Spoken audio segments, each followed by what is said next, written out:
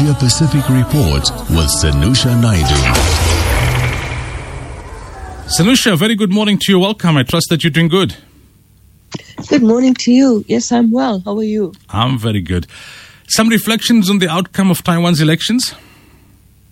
Yeah, so that was a big election, and we mentioned it last week in our report about how big it was and why it was very important to understand the outcome and, of course, the impact that the election would have, not just domestically, but I think cross-strait relations as well. That's between Beijing and Taiwan. So the party that had been in power, the DPP, retained power. They've essentially been able to get a good showing, a presidential showing at the election. And of course, they've now got, Taiwan's got a new president. But why they haven't been able to sustain power or to be able to retain control is in the legislature. So that's going to be an interesting dynamic.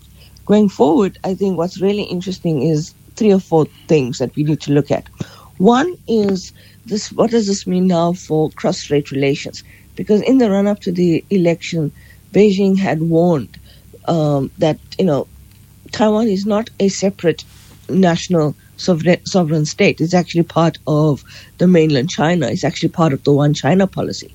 And so Beijing has now looking towards what does this mean in terms of the relationship, and what does it also mean in terms of the relationship that Taiwan will have with the US. And most of this centers around the question of whether or not Taiwan will become much more emboldened going forward in terms of where does it find itself.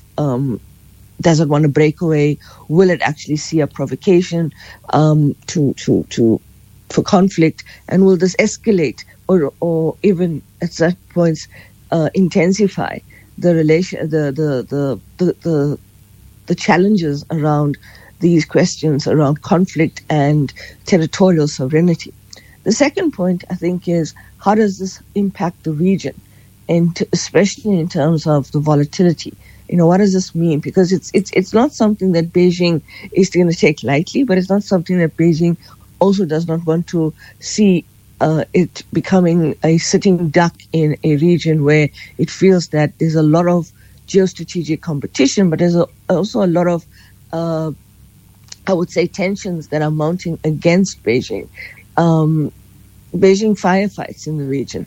So I think Taiwan now has raised questions for Beijing in terms of what is the future trajectory of the One China policy, and more importantly, what is the strategic ambit going forward. So this is going to be critical in terms of those kinds of dynamics. And the last point is, what does this mean for the global engagement in terms of the global dynamics? And more importantly, I think when you look at what Biden has done in terms of how they've agitated on Taiwan, and more importantly, whether or not the election in the U.S.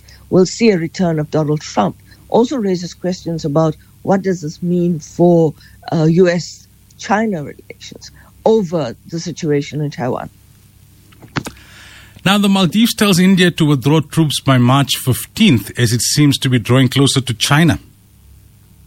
Yes, so the Indian Ocean Rim, and in particularly the Littoral Island states, have been a critical point of contestation, competition, and of course for trying to push the level of diplomacy. And India has always seen the Indian Ocean, and in particular the island states, as their backyard, and of course having more and more leverage over these countries. So what has happened is that India and Maldives, and it's always very interesting to watch, because these island states, in many ways don't necessarily always have the traction that they want. They're dependent on the resources, the development cooperation. They're dependent on larger countries like India for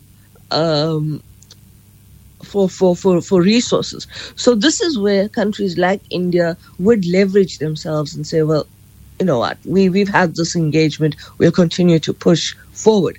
And in this case, the relationship seems to be much more, I wouldn't say strategic, but it's becoming much more difficult in the sense to justify. And I think what's going on here is that the challenge in many ways is around the Indian troops that have been on the island for I think quite a few months now, and these soldiers are now being asked that they need to leave. And it's not only about China. I think it's also about trying to understand that what China does is essentially playing its diplomacy in a way that it also wants to make sure that it gets leverage, it gets the support, it wants the support. And if we circle back to the Taiwanese story that we had now, one of the challenges there is that China expects countries to support the one China policy. And I think it was Malaysia or Indonesia, one of the countries which essentially sent congratulations to the DPP winning the elections in Taiwan. And the Chinese got very upset about that because they said, well, if you recognize Beijing as the one China, then you can't necessarily recognize or even say diplomatically, congratulations to Taiwan. And this is becoming quite a space that we are not necessarily going to be seeing moving away from. It's a space that the Maldives has used training, capacity building, etc. from India, and now they're saying, well, you need to leave. And India's like, okay, we'll do. But the point here is that these are issues that become much more about the geopolitics and the regional dynamics. And then tell us about the Japan butcher shops, $2 the crochets that have become so popular. It's like a 38-year waiting list. That's a fascinating story, because that story tells you that there's a shop that essentially you have in Japan, and that means that it's very popular in the sense.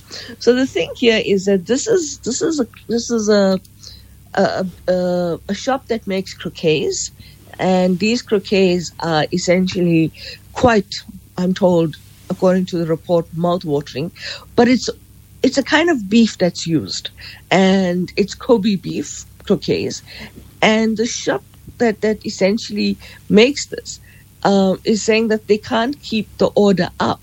The order is now 30 years waiting list. And part of the 30 years waiting list is essentially it's the quality of the delicacy of the croquets. And that is what draws customers to the shop, because it's the cut of meat that they use. So around about 200 croquets are ordered daily or produced daily. The order list has 63,000 names, and the latest editions will not be receiving their orders until the year 2062. And the reason for this is that it's the way that this has been done in terms of the art of the deep fried potato and beef dumpling. And why it's so fascinating to watch is that the beef that they use, as I said, it's A5 Kobe beef. It is a very rare delicacy in terms of ranking. And it shows that it's from a 3-year-old cow that has been raised locally. And then this becomes a delicacy in terms of whether or not you actually go towards mass production and you basically undermine your quality, or is it that you basically maintain the authenticity of what is a delicacy.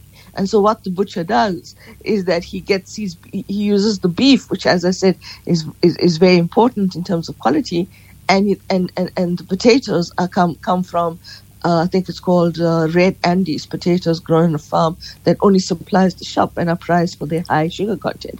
So, as you can see, it's also how this is all playing out in terms of keeping tradition, but also how this actually links to the kind of mass production of food, and of course keeping what I think is a mom and pop shop, but something that has been passed down through tradition. Interesting. Sanusha, as always, thank you for your time. You're welcome. Have a great week. Go well. You too. Bye.